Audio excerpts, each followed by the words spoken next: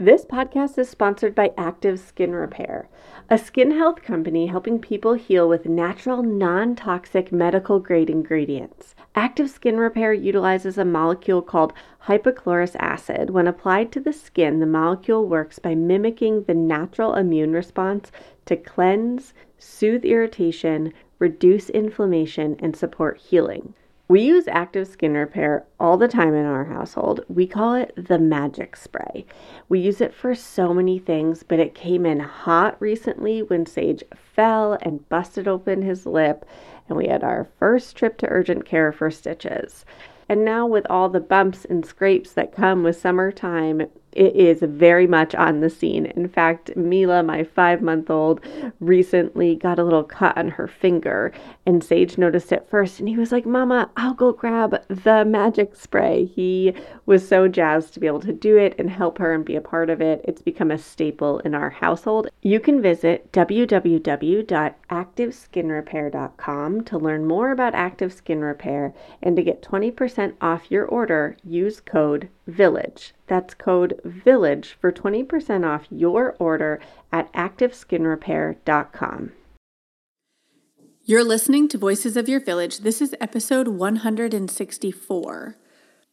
I got to hang out with Rachel Coley. You might know her as Can Do Kiddo over on Instagram. We chatted about neurodiversity. Rachel is an occupational therapist, which y'all know, here we go again, I love OTs. We got really nerdy together, and this is one of my favorite episodes that I've ever done because we talked about what neurodiversity means, what the sensory systems are, and what it could look like if every single one of us knew how our sensory systems worked, what was helpful for us for regulation, what pulled from our withdrawals, and then we're able to self-regulate so that we could co-regulate with kids and learn about their nervous system.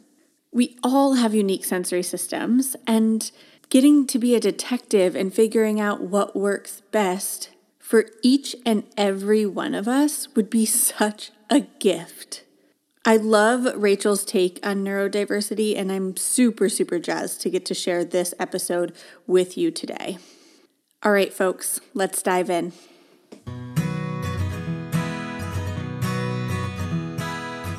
Welcome to Voices of Your Village, a place where parents, caregivers, teachers, and experts come to support one another on this wild ride of raising tiny humans. We combine decades of experience with the latest research to create the modern parenting village. Let's dive into honest conversation about real parenting challenges so it doesn't have to be this hard. I'm your host, Alyssa Blass-Campbell.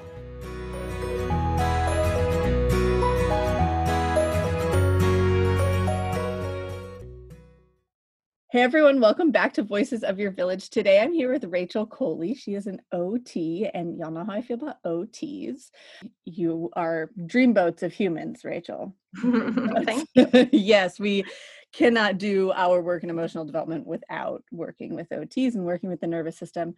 So I'm just to dive in today, more focused on neurodiversity. We were getting so many questions that were coming in, and we often over on Instagram, we'll reference you and I'm like, go check her out, go check. And I was like, let's bring her on. Let's have a real conversation. So I'm excited. Super fun to be here. I'm excited to hang with you. Can you share with folks a little bit about your background? For sure. So like you said, I'm an occupational therapist, and I knew going into grad school that I was going to be a pediatric OT. They said, you might change your mind. I said, no, I'm not going to. So I've always worked with kids, and I sort of niched down as my career progressed. I've been an OT for, about 15 years. And I kind of niched down into that birth to 3 age range in the last half of my career. And I love, love, love working with littles because you really work with their families as much as you work with the kiddos, if not more. So when I became a mom, I pulled back from clinical work and started doing online parent education from the OT perspective. And I found in that birth to 3 age range, and I found that parents were just so hungry for more information. Now, flash forward 6.5 years, there's a lot of resources now online, but at the time for that birth to 3, there really wasn't. And so I kind of stepped into that role of education and supporting parents. Yeah, you came in early in the online education game. That's awesome. Yeah, now there's so much that I think it can feel overwhelming of like, where Absolutely. do I turn? Yeah. Can you share with folks just a little overview of the sensory systems and yeah, just so that we can have some place to start if Yeah. this is new to them? For sure. And also another piece of the intro that I left out, which is Yeah. important, is I'm also a mom of 3 kiddos born within less than 3.5 years of each other. So we're stair steps. And my oldest is somewhere on the autistic spectrum. And my middle is suspected of having ADHD. She's really kind of too young for us to do any diagnostics. Don't even know if we'll do any diagnostics long term, but she definitely fits the profile of inattentive type ADHD. So Yeah. we have neurodiversity in our home, and I will tell you that being a parent of neurodiverse kids has really impacted my occupational therapy lens. Yeah, that's why I wanted to chat with you specifically on this topic.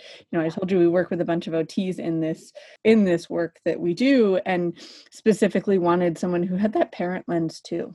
Mm-hmm. Yeah, so thank you. So yeah, let's do an overview of the sensory systems, and then we'll dive into what neurodiversity is and what that means and how it can kind of show up. Yeah, so everybody kind of usually knows the 5 major senses you learn in kindergarten and first grade. So sight and taste and smell and touch and vision, or hearing. Sorry, vision and sight are the same thing. But those all work together. So usually we are not using one sensory system. They have to speak to each other, and they have to be able to what we call integrate. So that's what we're talking about when we talk about sensory integration. We're talking about these sensory systems communicating with each other in the brain to make sense of the world around them and the world inside their bodies, and then to be able to then elicit what we call an adaptive response. All that means is like you're doing what you need to do in the world, whether that's making social interactions, whether that's getting a task done, whether that's attending and learning, whether that's playing safely on the playground. But then there's these other senses that OTs like to keep in a little secret closet, and we're starting to open up the closet and share with the world a little bit of how we look at the senses of the big two that we add are vestibular, which is our movement sense, and proprioceptive, which is, I call it your pressure and stretch sense. It's a sense, the receptive organs actually live in your muscles and tendons, and it basically tells your body about your body position. So a good way to think about this is if you had to close your eyes and touch your fingers together, your proprioceptive system is what tells you where your right arm is, where your left arm is, how to get them lined up. And then you would feel that pressure of those fingers, and that would give feedback to tell you, yep, I'm there, or nope, I bumped it, I need to move to the left or the right. And in OT, we think about proprioceptive input as being, generally speaking, very important for kids. So that's a big one, and the vestibular system as well. And again, they all communicate. And so one way that we can kind of identify with kids who have some sensory processing disorders is, have you ever been in one of those car washes, like an automatic car wash, and your car is in park, it is not moving. But when this apparatus around you starts moving, your vestibular system in your inner ears is telling your body and your brain, you're not moving, but your eyes are telling you, oh my gosh, the car's rolling. And so that is an example where we, as I will identify as somewhat sensory typical, neurotypical. I can identify with what it feels like when your sensory systems are not giving you accurate information. And I don't know about you, but in those instances, I get this little panic of, oh my God, and I check the park and make sure I'm in park. And there is this alerting, hypervigilant alarm bell that goes off when you're getting inaccurate information sometimes. Totally. And then even like going forward, when I'll like go to the car wash now, it's like that is stored there, and I'm going in and I'm like so nervous to just pop this car in neutral and Right? chill. It's so nerve-wracking. Yeah. And then the last one that I'll touch on, there are a bunch of senses. I mean, your pain sense is its own little sensory system, but another was an interoception, and it's starting to come more into the world of child development more publicly. Parents are starting to hear about it. It's basically your sense of what's going on in your body. So things like hunger, thirst, having to use a restroom. So if you have a kiddo who has different sensory processing or has trouble with integrating sensory information, their interoceptive system may not be telling them, hey, tune in to your bowels or bladder. And so that might be a kid that we would see for potty training challenges. So all of these systems working together well are what allow a child to function well in the world. And when any of those systems individually is not giving accurate information, or if they're just not communicating well, that's where we start to see the manifestations of that are struggles, challenges in this child's life and the things that are important to them. Yeah, thank you. Thank you for that overview. And we have a free download for folks that's home activities that they can do to get vestibular and proprioceptive input throughout the day. If folks heard that and they're like, "Ooh, I want some tips," it's at the link in my bio. It's totally free, just little ideas you can do throughout the day to get some of that input. So now when we're looking at neurodiversity, what does this mean? And I feel like it's a big umbrella term, and it's being used a lot more. At least I'm seeing it a lot more. And I think that there are different ways that it's used. Lately, I feel like I'm seeing so many posts and things on like highly sensitive people. And I'm like, ooh, let's talk about like this relationship to neurodiversity. And so let's dive into like, what does that umbrella term really mean or encompass? What might you see kind of underneath that? I think that umbrella, technically speaking, covers things like autism spectrum disorders, sensory processing disorders, ADHD, things like that. However, I have really grown through my experience as a parent to start to think of all of us as being neurodiverse. We are all on a very large spectrum, and we have identified little spots on that spectrum as like, well, this little narrow range of the spectrum we're going to refer to as autism. This little range on the spectrum we're going to call sensory processing disorder, but not autism. This little, so I don't think that there are separate spectrums. And so I am neurodiverse from my husband. The level of noise he can tolerate is very different than mine. How he likes to be touched or how much physical activity he needs to feel right in his body is much higher than mine. So I have really shifted my understanding and my perspective on neurodiversity. And I prefer to use it as an umbrella term, as just a way to let people know that this individual has an identified neurodiversity that is impacting how they are functioning in the world. So a lot of times we get into this, is it sensory, is it behavior?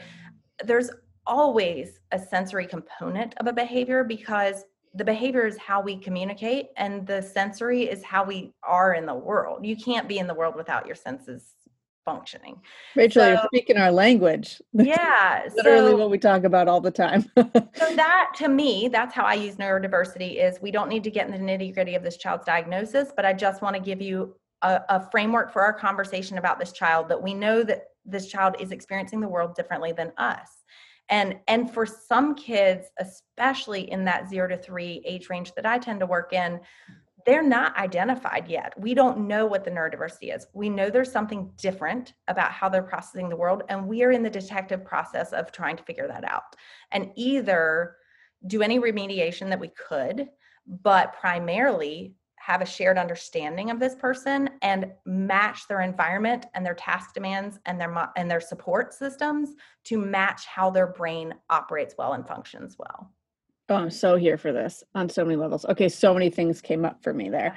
I absolutely love, somebody reached out the other day and was like, my kid, we just went through early intervention process and my kid's been given a sensory diet. Like, what are your thoughts on that? And I was like, gosh, I wish all of us had an OT that could give us our sensory diet and let us know, like, here's your sensory profile and these are things that are helpful for you. And like, how dreamy would that be? And it stinks that only kids who are qualifying for services will get access to that for the most part. And so I love the normalization of, we all have sensory systems. And I've shared a lot on here and in our village that my husband and I have very different sensory processing and different sensory profiles. And what I need is vastly different than what he needs. And we would both not qualify for services, right? Like we would both be in that range of typical, and yet to best function in the world, we have different needs. And understanding those needs, even if they're within the range of quote unquote normal, understanding those needs is such an asset to your functioning in the world. You're going to function so much better in your marriage if you both have an understanding of your own and each other's sensory needs. Totally. And then how that trickles down to kids. Yeah, right. Absolutely. So when we're looking at kiddos and we're saying like, all right, I feel like there's something that isn't okay. I guess this is two separate thoughts. One is like, how do people start to learn when they're looking at their tiny human? What's working? What's helpful for them? You said, creating this environment where they can thrive, right? How can folks bring more awareness to what is helping my kid thrive or what seems to not be working? Yeah, I mean, this is a part of my professional life that's really evolving because of my parent experiences.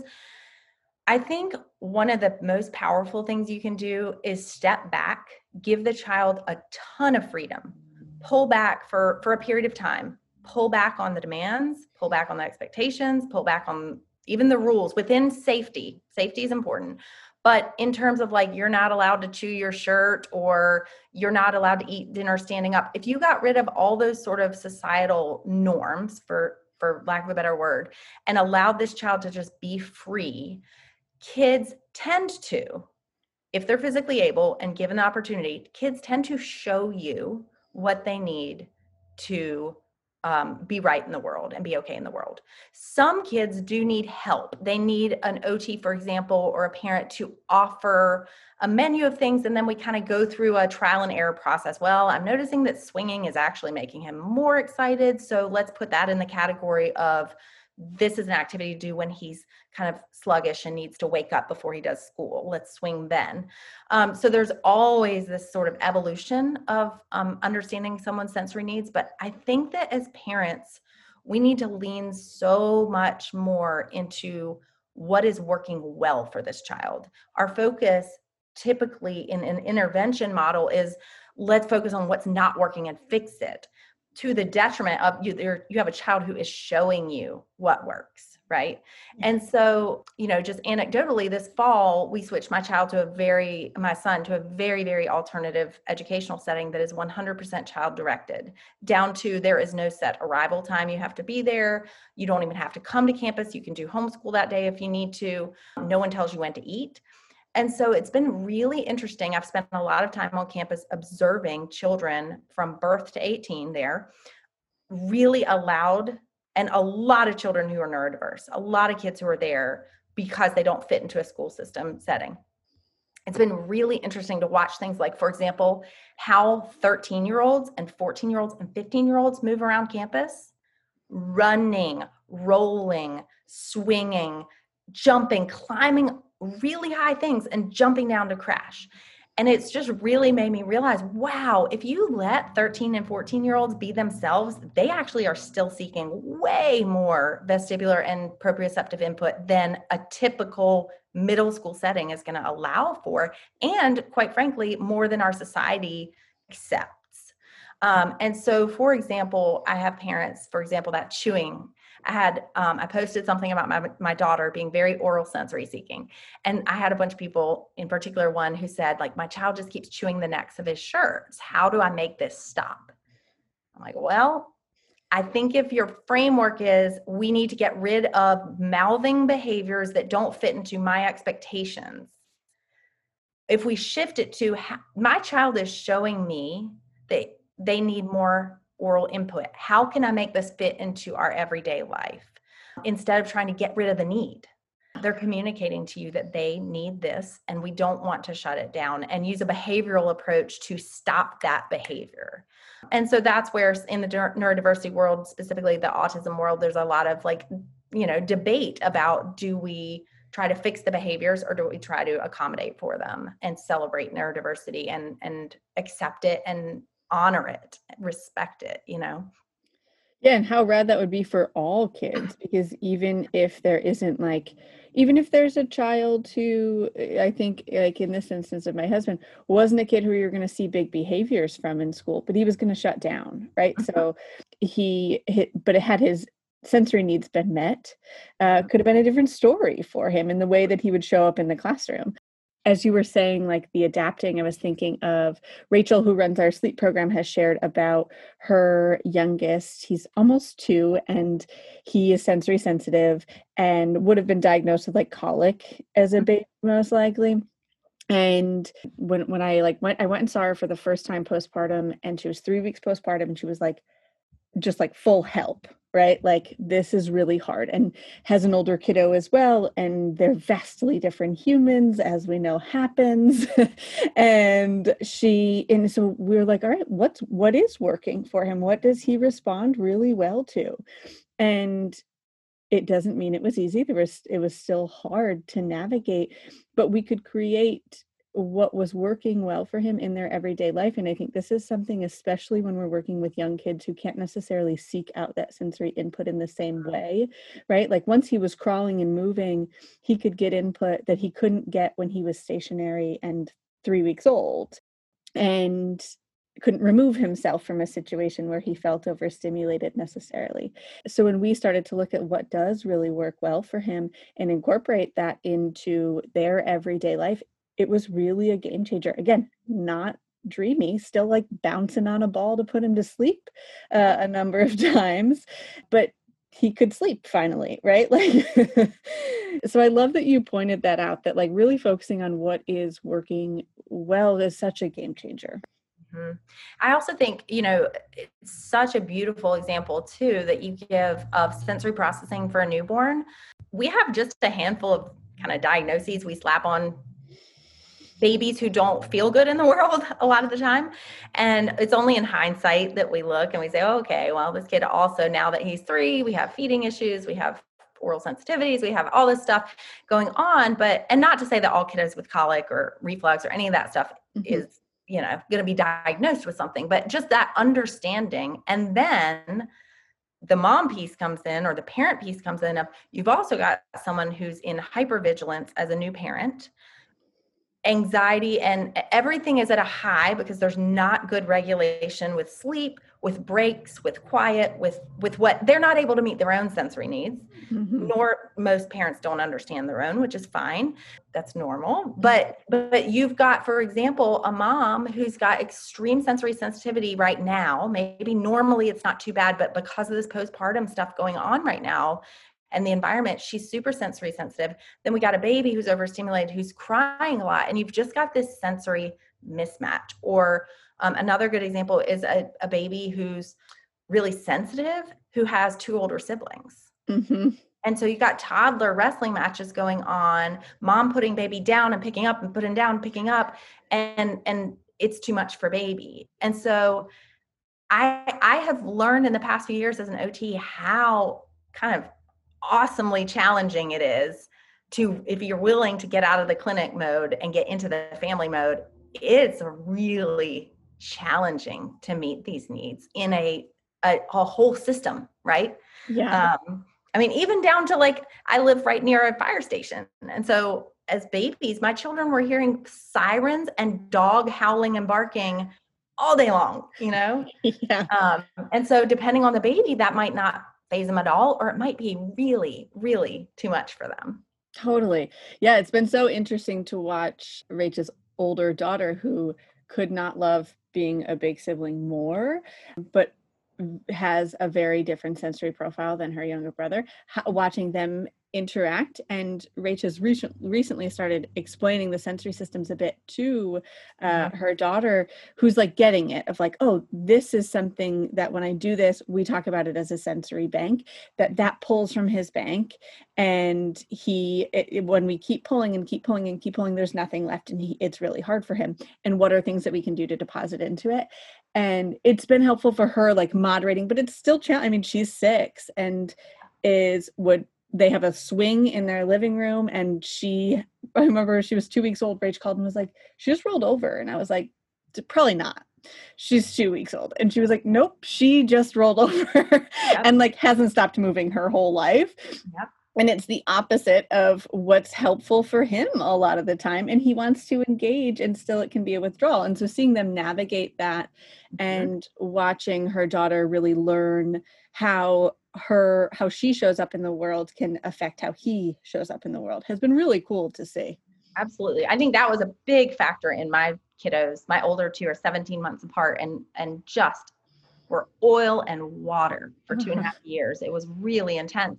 And now, hindsight, I recognize that at 17 months old, my oldest was really struggling with sensory things, and this baby did nothing but set him off.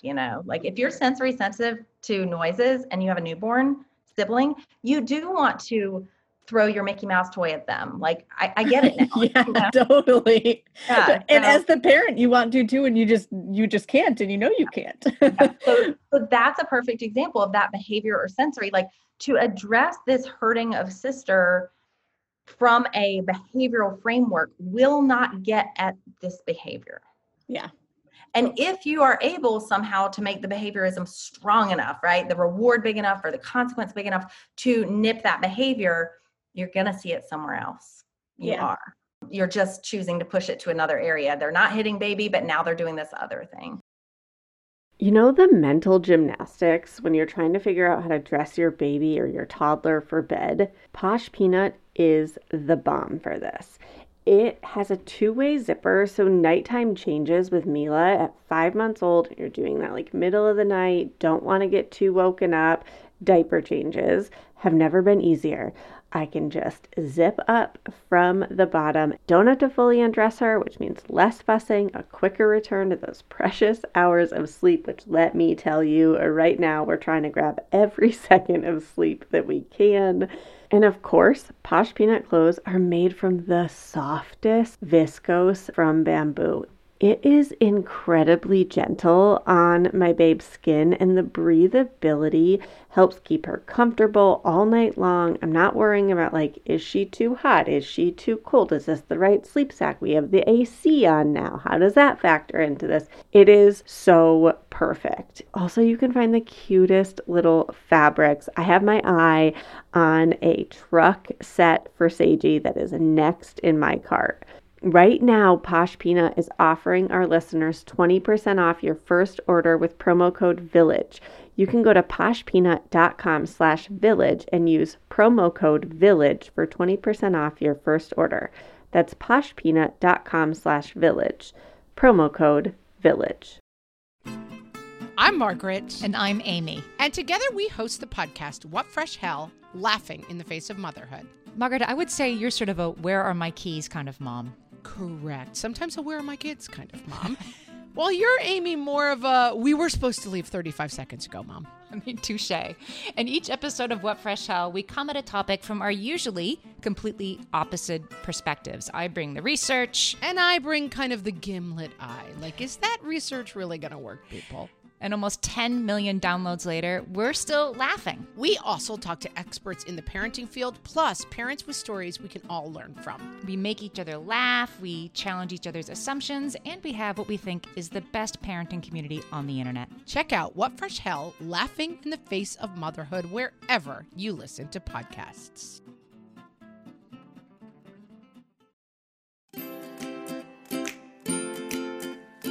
We heard you loud and clear and are excited to announce a payment plan for Mama's Getaway this year.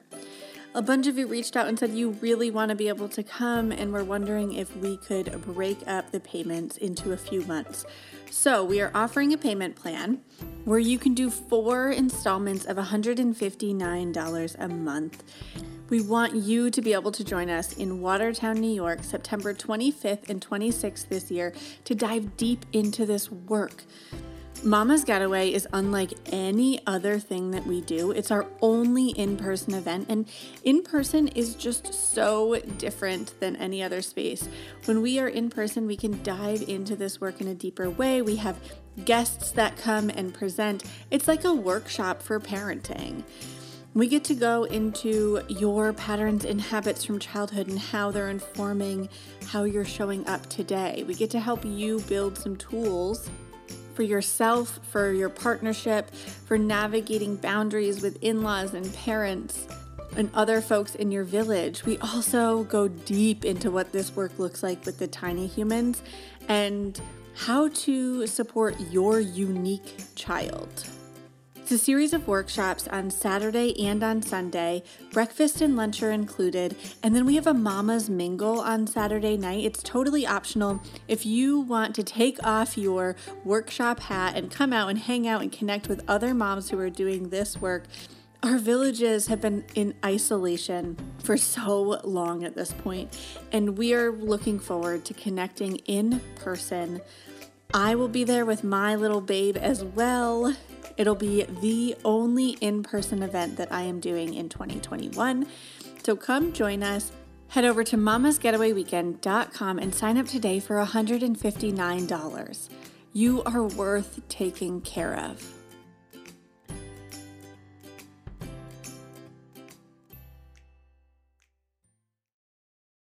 So yeah, I think whole family sensory processing is such an area that needs to grow.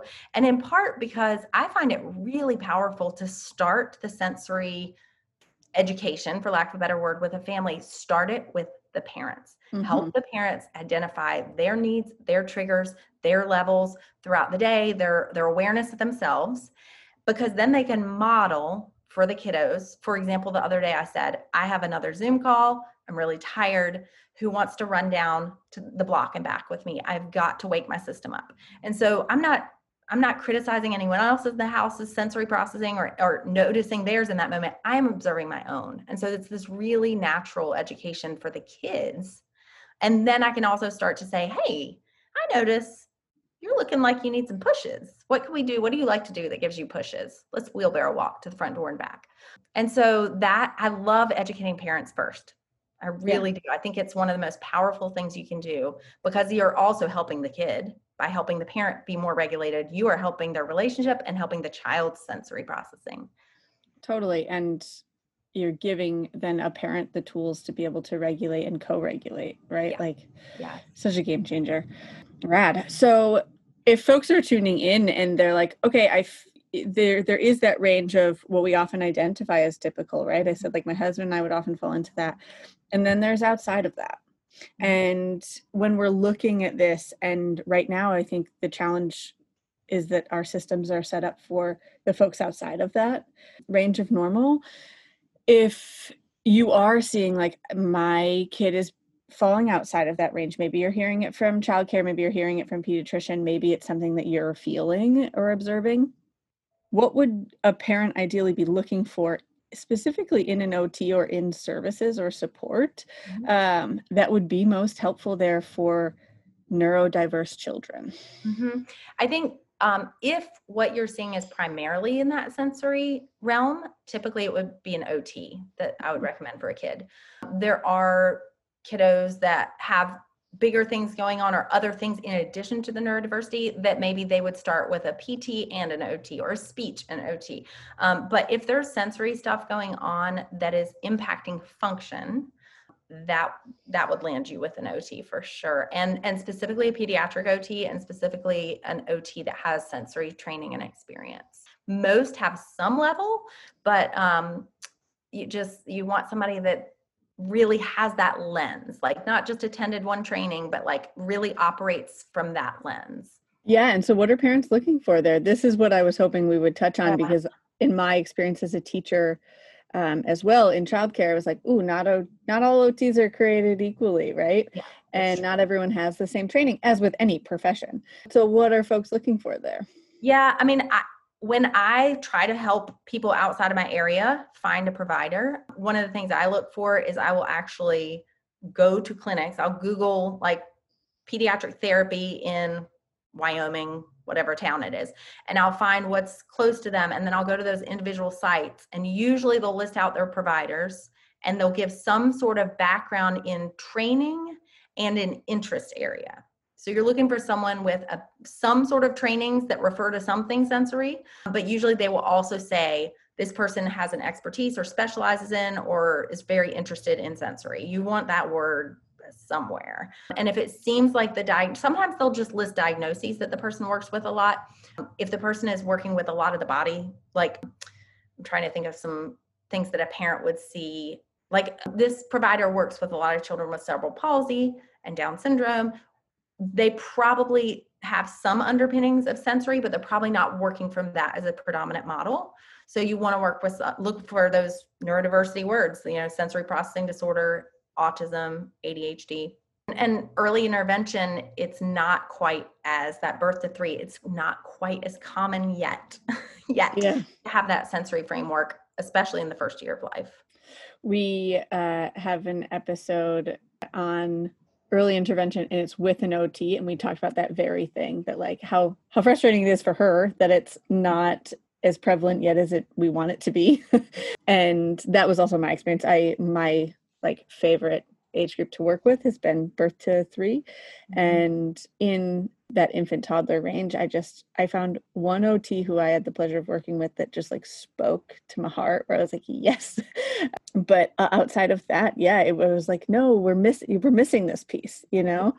So yeah, I hear that. I'm glad we're moving in a good direction. Yeah. I was saying that the rate of progress is always frustrating. I will say, I think one of the silver linings of all of the telehealth going on right now is that it has forced people to let go of their, especially sensory experts, for lack of a better word, push them out of this clinic sensory gym model, which can be really helpful, at least for me as a practitioner. It can be very helpful in the phase when we're really focused on detective work, because it allows me to give like really powerhouse interventions that are much more powerful than what you could probably do at home, and see how the child is interacting with that and responding to that. But once we're trying to figure out things like a sensory diet, you have got to know what's going on in that person's house. Not just before I had my own kids, it was like, well, what equipment do they have? You know, how close do they live to the park? But now it's like, no, you gotta hear the dog bark. You've got to hear the baby cry. You have to be in their world in order to give a sensory diet that a parent can comply with. This idea that parents are non-compliant, I don't buy that. For the vast majority of parents, they want to make it work. They want to do these interventions.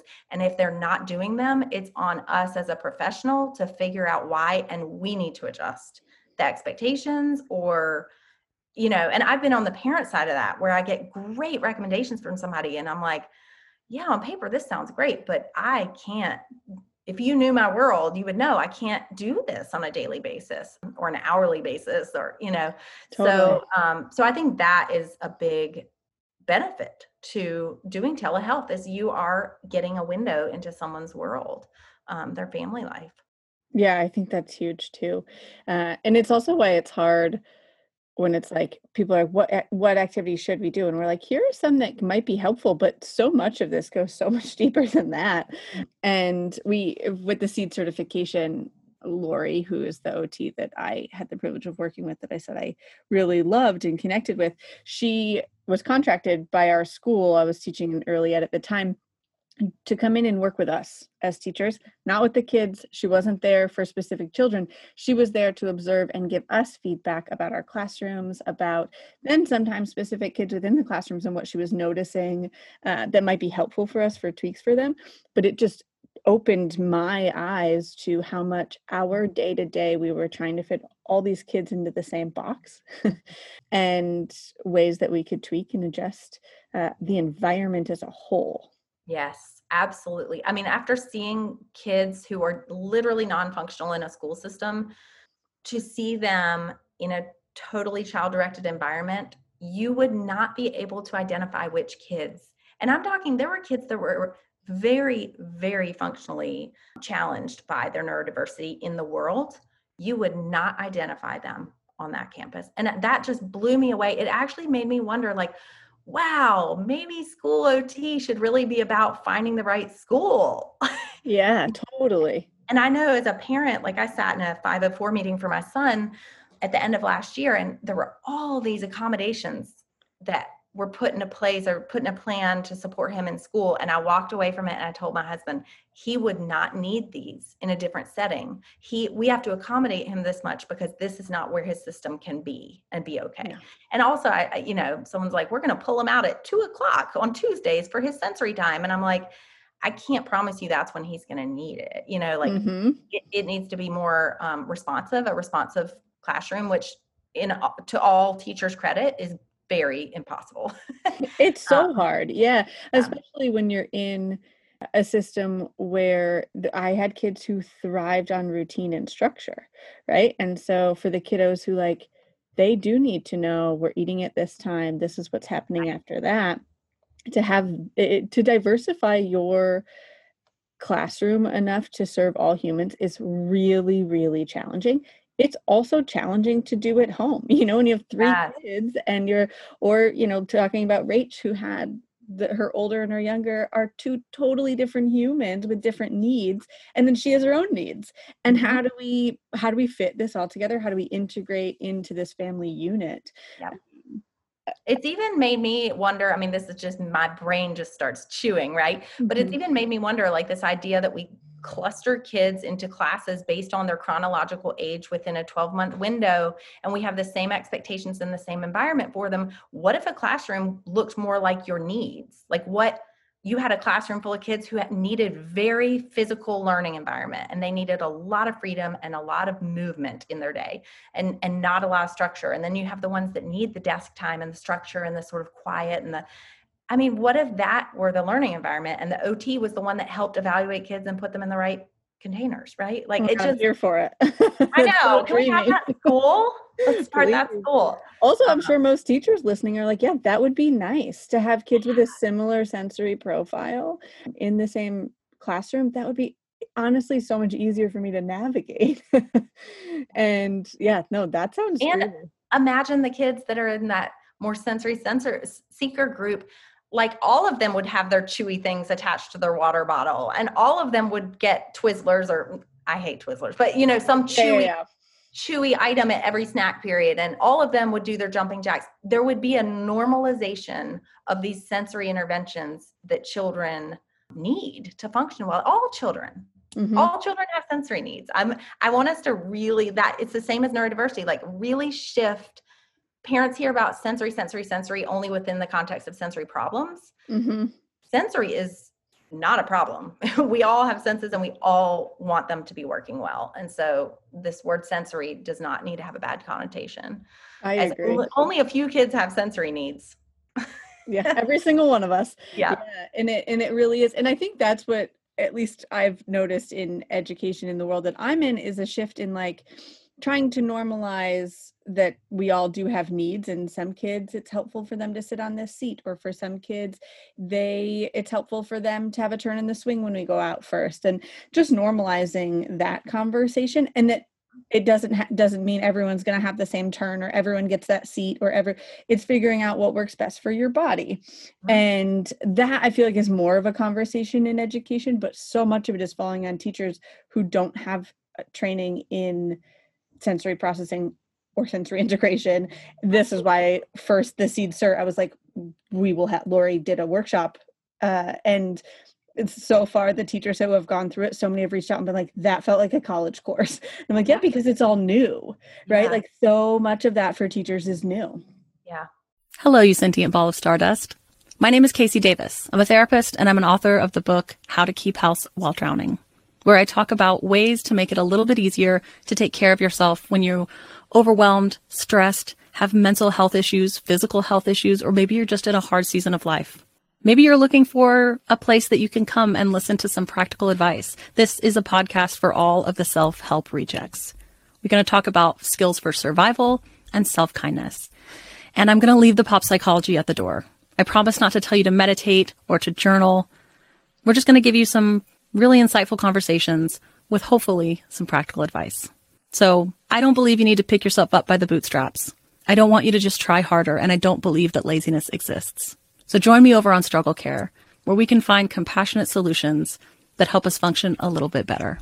Lynn, this time of year, parenting can be such a flusterclux. You've come to the right place. I'm Lynn Lyons, and I've been treating anxious families for over 30 years. I'm Lynn's sister-in-law and co-host Robin Hudson. Join us for Flusterclux, a podcast for parents who worry. Wait, that's everybody. Yeah, these last few years have felt like one long anxiety attack for so many. Why do you think parents are always surprised that a podcast about anxiety relates to them, even if no one in their house has an anxiety disorder? Well, worry is human. Everyone does it. And anxiety shows up when we face uncertainty. All the parenting tips you've taught me have been essential. I love to break it down into skills we need to manage worry in our families. We've covered so many topics: depression, burnout, meltdowns, perfectionism. Don't forget scary mothers-in-law. Right, but of course that's not my mother-in-law. Because that's my mother. And a listener. As a psychotherapist, I like to teach parents and kids how to respond to everyday moments in healthy ways. Managing anxiety really can be taught. It really can. And I'll even tell you what to say. We talk about serious stuff,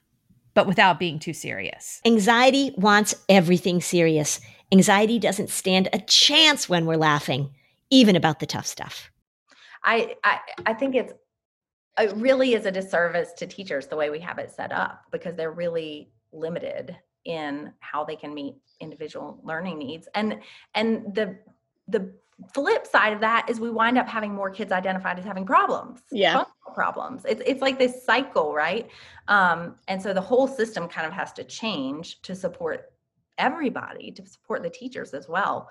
But I mean, it goes back to that adaptive response. So in a school, one of the adaptive responses is like engaging in group learning, at least in physical school before Zoom. I know for a fact that my son is not sensory-wise and anxiety-wise ready to engage in groups until he has been given the space and time to meet his needs first and get comfortable in the space. And so it's really hard to say to a teacher, you need to adjust your timing of your schedule to accommodate this one student.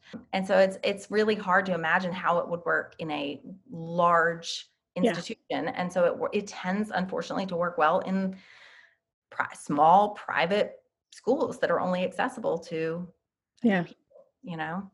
So I wish it was more readily available to everybody. And the same with some of these sensory support services you were talking about. I mean, you also have to consider then, do they take your insurance, you know?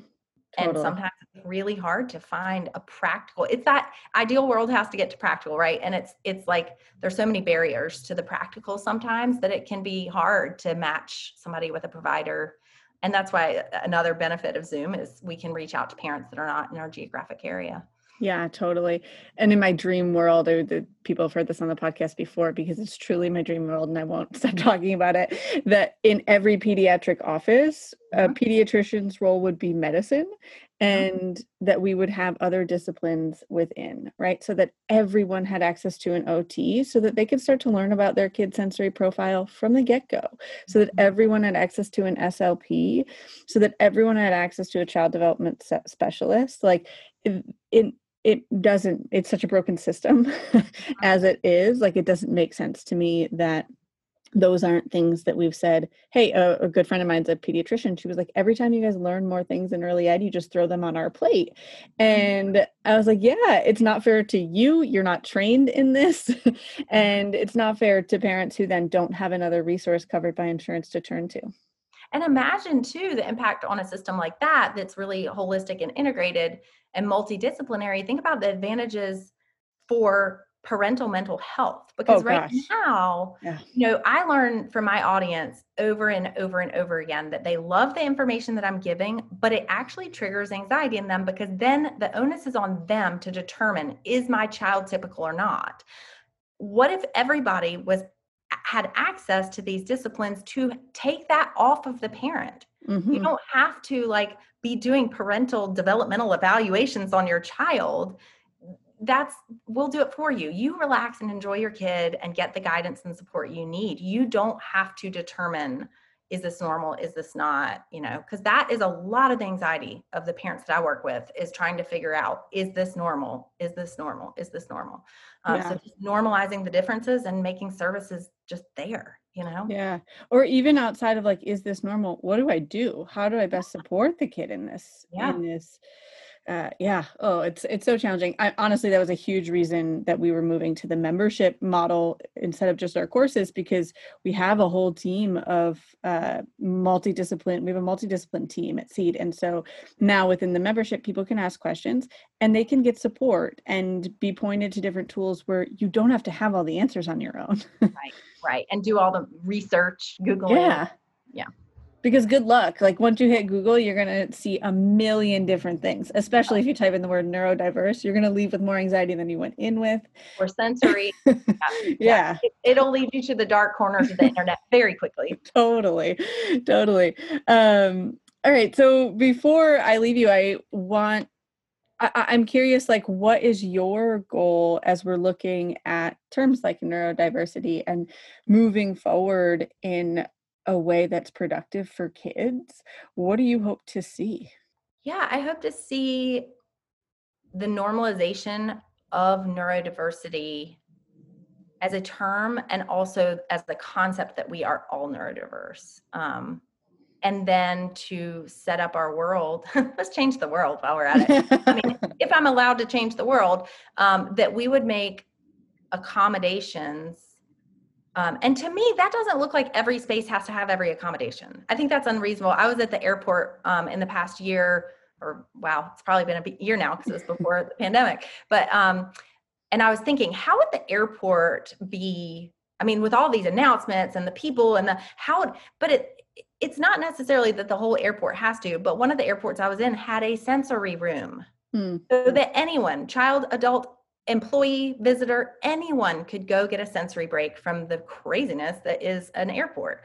And I just thought that was such a good demonstration of we don't have to make every classroom in every school fit. We need to have spaces where this is okay. And I think that we then bump up against the barriers of inclusion. You know, the inclusion model, it's all inclusion. And believe me, I love inclusion, but I think inclusion in practice does not look like everybody in the same environment. Yeah. And I think we need to just make spaces where people can feel comfortable and still do the functional things, right? So maybe you go to the grocery store on the Sunday morning when nobody's there because grocery stores aren't accommodating people with sensory sensitivities. So it's not that every space needs to completely change and completely accommodate every single person, but how can we make tweaks in our lives, in our routines, in our family dynamics, in our homes, and in our communities that support the diverse brains in the world.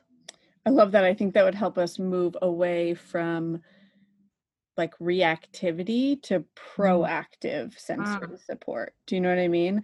Like, I think that that's a huge challenge now, both in homes and for adults, for kids in homes and schools, that we are in this state of like reactivity. Okay, now a kid's dysregulated. Now what do I do?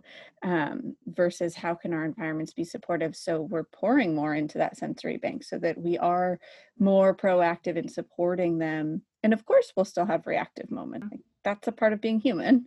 But right now, I think we live in the reactive. Yeah, for sure. For sure. And especially to live in the reactive when you're a parent that's not resourced well enough on sensory needs is a really, really hard place to be. It's exhausting. Yeah. And the other thing I would hope for is that we would move in the OT world, that we would move towards a more functional family-based model of intervention for sensory sensitivities and sensory challenges. And neurodiversity as a whole, so that a sensory diet doesn't necessarily look like you have to drive your kid to the park on the way to school and give them 15 minutes of swinging. It looks like, hey, we've noticed your kid looks really regulated after bath time. Let's switch bath time to the mornings instead of the evenings, or do 2 baths a day, or, like modifying in ways that are really practical and really doable for families to really have that whole family model of let's wrap around the whole family and support this. I love that so much. It just had somebody, this happens a lot, but people reach out. We have a sleep program and sensory is such a huge part of sleep. And somebody wanted their kids' last nap of that day, that like cat nap that's always hard to get at like 4:30, 5 o'clock. They wanted this infant to be able to just lay in a bassinet and nap. And we're like, every single time this human is worn or in a stroller for that nap, they slay it.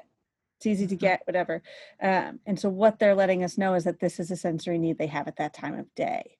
But even just, and she was like, oh, okay. It just like had to be adjusted that like, that's okay. She doesn't have to be laying in her bassinet for this. Like, but as a parent, she would then need to be supported with, well, so what was the driving factor for you wanting the bassinet nap at the end of the day? Are you maxed out? Are you touched out and you don't want to wear your kiddo? Is it that you need to get dinner prepped? So how can we look at your whole routine, your family's whole routine, and make sure that your sensory needs are met so that you can wear your baby? Totally.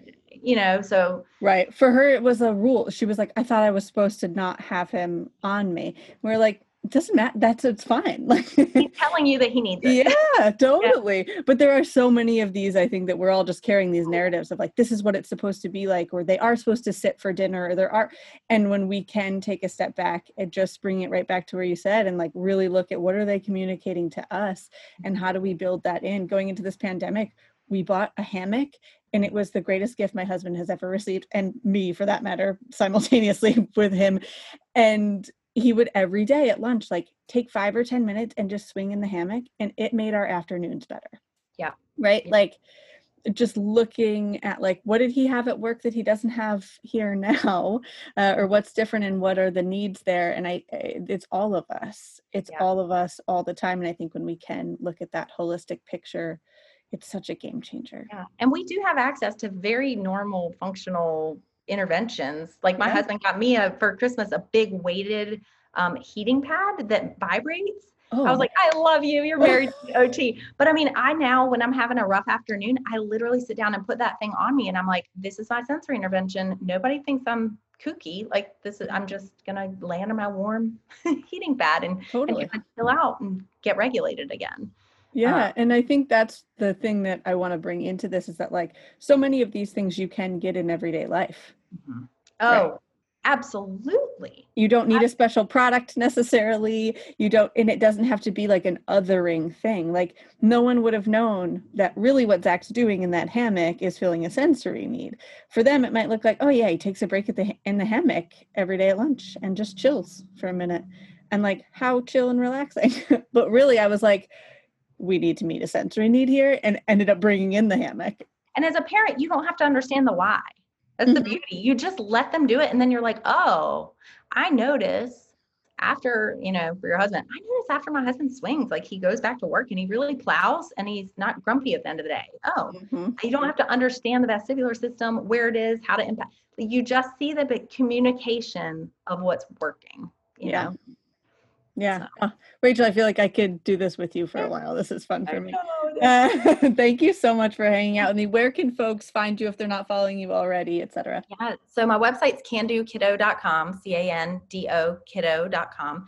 And then I hang out the most on Instagram these days. So Instagram handle is @candokiddo. And I have lots of freebies on my website for people to kind of connect with my newsletter based on where they are in development, because, things change a lot from month to month in those early years. So that's a great way to get plugged into my newsletter in the right functional level. Awesome. Thank you so much for hanging out with me. Thank you, Alyssa. Thanks for tuning in to Voices of Your Village. Check out the transcript at voicesofyourvillage.com.